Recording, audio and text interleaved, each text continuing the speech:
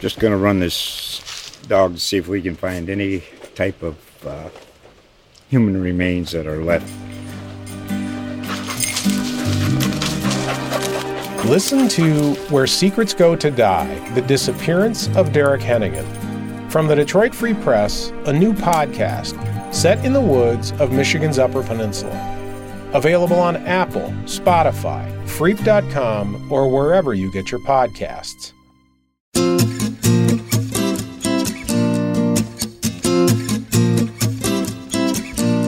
From the feature staff at the Columbus Dispatch, this is Life in the 614.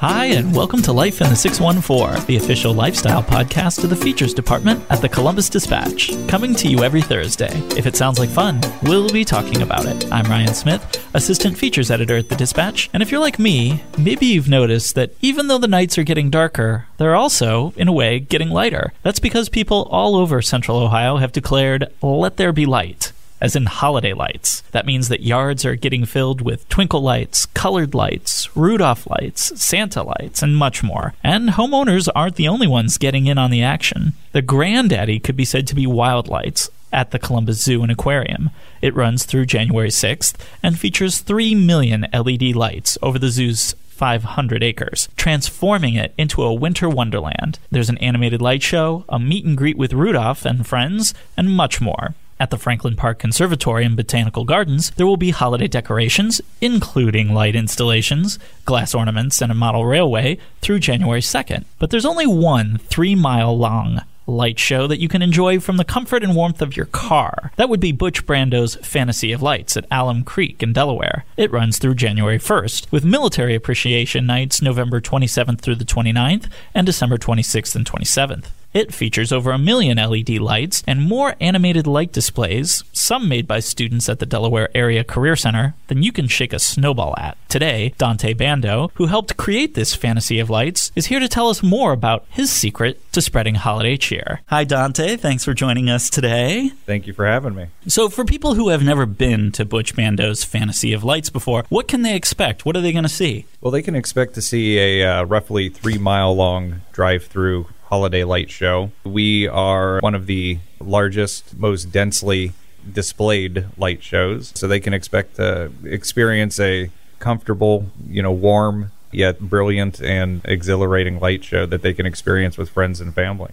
So I see that you guys are going to have, 1 million lights, over 80 displays. That's a lot of holiday spirit. That's also got to be a big power bill. But I understand that you guys have taken some steps in recent years to help lower that a little bit. Yes, it used to be an entirely incandescent show. The show's been around since 1999, and LED technology did not exist in this particular lighting back then. And even if it did, it wasn't economical. So through the years, with LED technology being introduced and now becoming a little bit more economical, we were actually able to update the entire show, remove all the old C7 and C9 incandescents, and update all of them to LED, which varies in the amount per display and fixture and things like that on how much power savings you see. But we saw roughly about a 40 to 50% power savings overall. Not only did it reduce the amount of power that we needed through the show, but it allowed us, most importantly, to eliminate the use of 5 very large generators that were needed to power basically half of the show. And we are now able to power entirely off of shore power and reduce the electrical use of the show overall. And it's been a great experience. So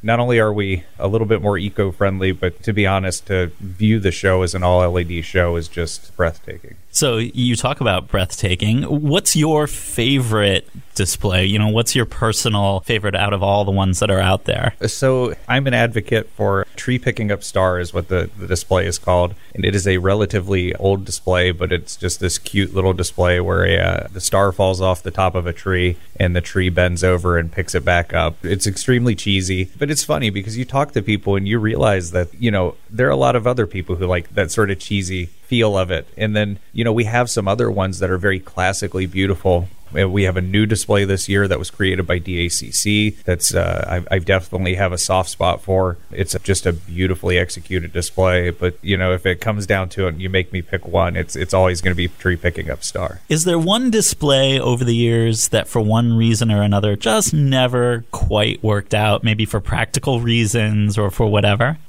So, you know what? The show is entirely comprised of displays that are hard to work out from a practical standpoint. It's a bear to put up and a bear to take down, but it's a labor of love. And, the displays through the years, we try to maintain them, trade them in, and bring in new displays. We have custom displays made, things like that. So there are displays that are a little bit more difficult than others to set up and maintain. But, we love what we do. So to work for a month solid and at the end be able to flick the switch and see all of those things come on and then see the smiling faces of families and enjoy your hard work, it's worth it. It doesn't matter how difficult a display is. If it's a good display, we're going to put it in there. What's the creative process that goes into creating these, both with you and with some of the students who help work on these? So it varies. We have some stock designs that we can purchase for manufacturers, and then when it comes down to creating custom displays, we sort of look at, say for instance, when we create one with the ACC, the first one we created with them, we wanted to let the students have free reign of the design and see what they can come up with and see what they could challenge themselves with, and it turned out beautifully. It was an intricate display of a snowman welding on a package. And then the next year, this year, we got to talking with Paul Hutland, the CEO of Recreation Unlimited, which is one of the charities we benefit, and he had expressed interest in maybe having a display created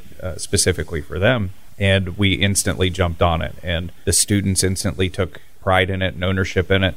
And it was really neat to see the students go from a drawing on a whiteboard that Kelly and Kelly's the VP of operations, we were able to go in and check it out and give them some critique and some suggestions and things like that. And to be able to watch them take it from that whiteboard to creation to the unveiling, it was incredible. It's a beautiful display, and it, like I said, it's more or less trying to come up with a mixture of, when we're creating our own, what we think we can do with the skill sets involved and time allowed. And you mentioned the partnership with DACC, the Delaware Area Career Center. How did you guys create that partnership in the first place? Where'd that come from? Well, I'm very fortunate in the sense that my wife actually began working for them about 3 years ago, and she really is the one that pushed pretty hard to get me involved. And I say that only because at the time I was extremely busy, worked 7 days a week, most days 14-hour days, but she really talked me into carving out time to get in there and try to pass on some of my construction knowledge,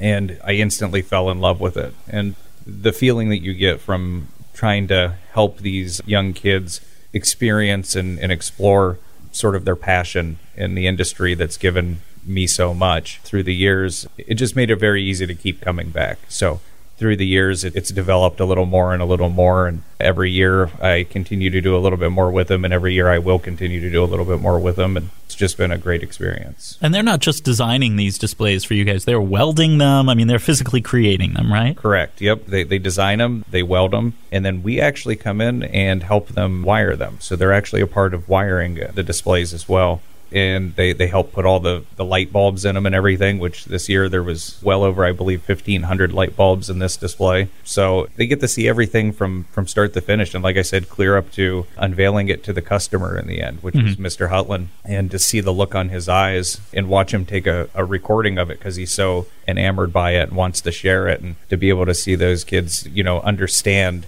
at that moment that, okay, this is what we did. We took it from nothing to something, and here's the real-world application for it. What was the final product that they came up with for him this year? Recreation Unlimited, a few years back, installed an accessible archery range at their already beautiful facility. Very proud of it, and it was something that really we all enjoyed. Our friends and family that are involved with the show, we all really enjoyed it when we viewed the facility. And so the display basically encompasses a little bit of their logo, it encompasses their name, and then it encompasses a youth in a wheelchair utilizing the archery range, basically. And it's shooting a bow and arrow and into a package, and it causes the package to explode in the end. And it's a really neat display. And like I said, even I was taken back by it when we lit it up. The way we install them, we install all these displays, and you have to install them first, and then when you get enough installed, then you start to go back through and light them up. And it was so tough to install the display and have it sit there unlit for 2 days, 3 days. And I couldn't wait to get it lit up, and when we finally got it lit up and actuated, it's an awesome display. You also mentioned the charity aspect of what you do. Can you explain that a little bit more? So we're very fortunate in the fact that the guy who originally started the show back in the late 90s, Mr. Steve Cross, he's an incredibly caring, giving individual, and he actually got hooked up with Recreation Unlimited a long time ago and has benefited Recreation Unlimited basically for the duration of the show. So what happened was that my wife has actually had experience with Recreation Unlimited through the years, through her job, and she's always been a very big fan of Recreation Unlimited. So when we took over the light show, we knew that we wanted to continue working with them, and we were able to get introduced to Paul Hutland, and we honestly just fell in love with it, and we knew we wanted to continue to support it, which we do and we will, and we love it. But then we also decided to bring in a charity that we're very close to, which is A Kid Again. And then this year, we're even starting to work with Autism Speaks a little bit, and we're just going to keep trying to grow what the show does in the area of philanthropy and helping others, especially during the season. That's supposed to be what the season's all about. So we're just going to continue to try and keep doing as much good for as many as we can. I noticed that you have special nights that cater to children with autism. How do those work exactly? So what's happened is they've picked a couple nights. They're lower car count. So it allows for families with people affected by autism to come through and experience the show at a little slower pace, maybe. It's not as much bumper to bumper. We'll have a little bit of extra staff on hand who understands, what the night is for and things like that, and able to help assist, hopefully make the night a special night for, some patrons who normally wouldn't be able to experience that. So there are a lot of light shows around our area, around all areas around this time of year, and one can debate who has the best show, who has the longest show, the most lights.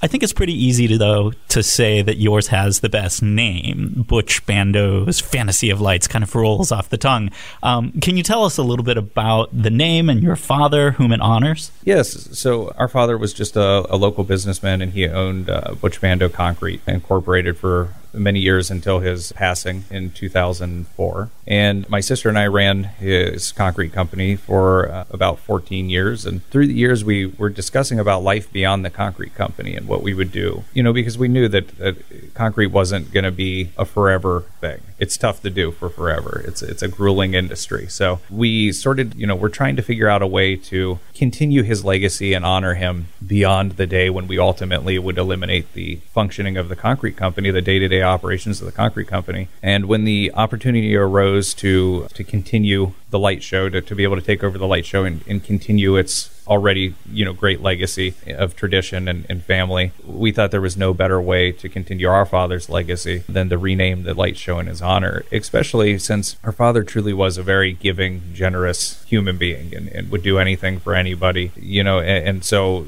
we just thought that it would be a great fit, I guess, to, attach his name directly to a show that brings joy to so many people. And like I said, at the same time, continue his legacy and, honor his memory. And speaking of names, you, Dante, have a great Italian name. Are there any Inferno displays, anything like that we would see going through this? No, we have some very neat displays. We have everything ranging from very beautiful classic words spelled out. We have a beautiful American flag that we use, to show our support for our country and our troops. And then like I said, we have everything down to the cheesy displays. We have Rudolph bungee jumping, bobsledding. Rudolph and Santa are doing just about everything you can possibly think of in this show. So we definitely have a variety. There's something there for everybody. At some point in time, it doesn't matter if you have the biggest Grinch with you in the car. At some point in time, you're going to find a display that you're going to smile at. Outstanding. Well, thanks so much for joining us. We hope the Grinch stays home, or if not, maybe his heart grows a few sizes bigger while going through the display this year. Well, you may just see him pop up, so we'll see. All right. Very good. Take care. Thank you. And thank you all for listening to Life in the 614. Don't forget to subscribe to the podcast on iTunes or Google Play Music. We hope to have you back next week. Until then, keep enjoying your own life in the 614.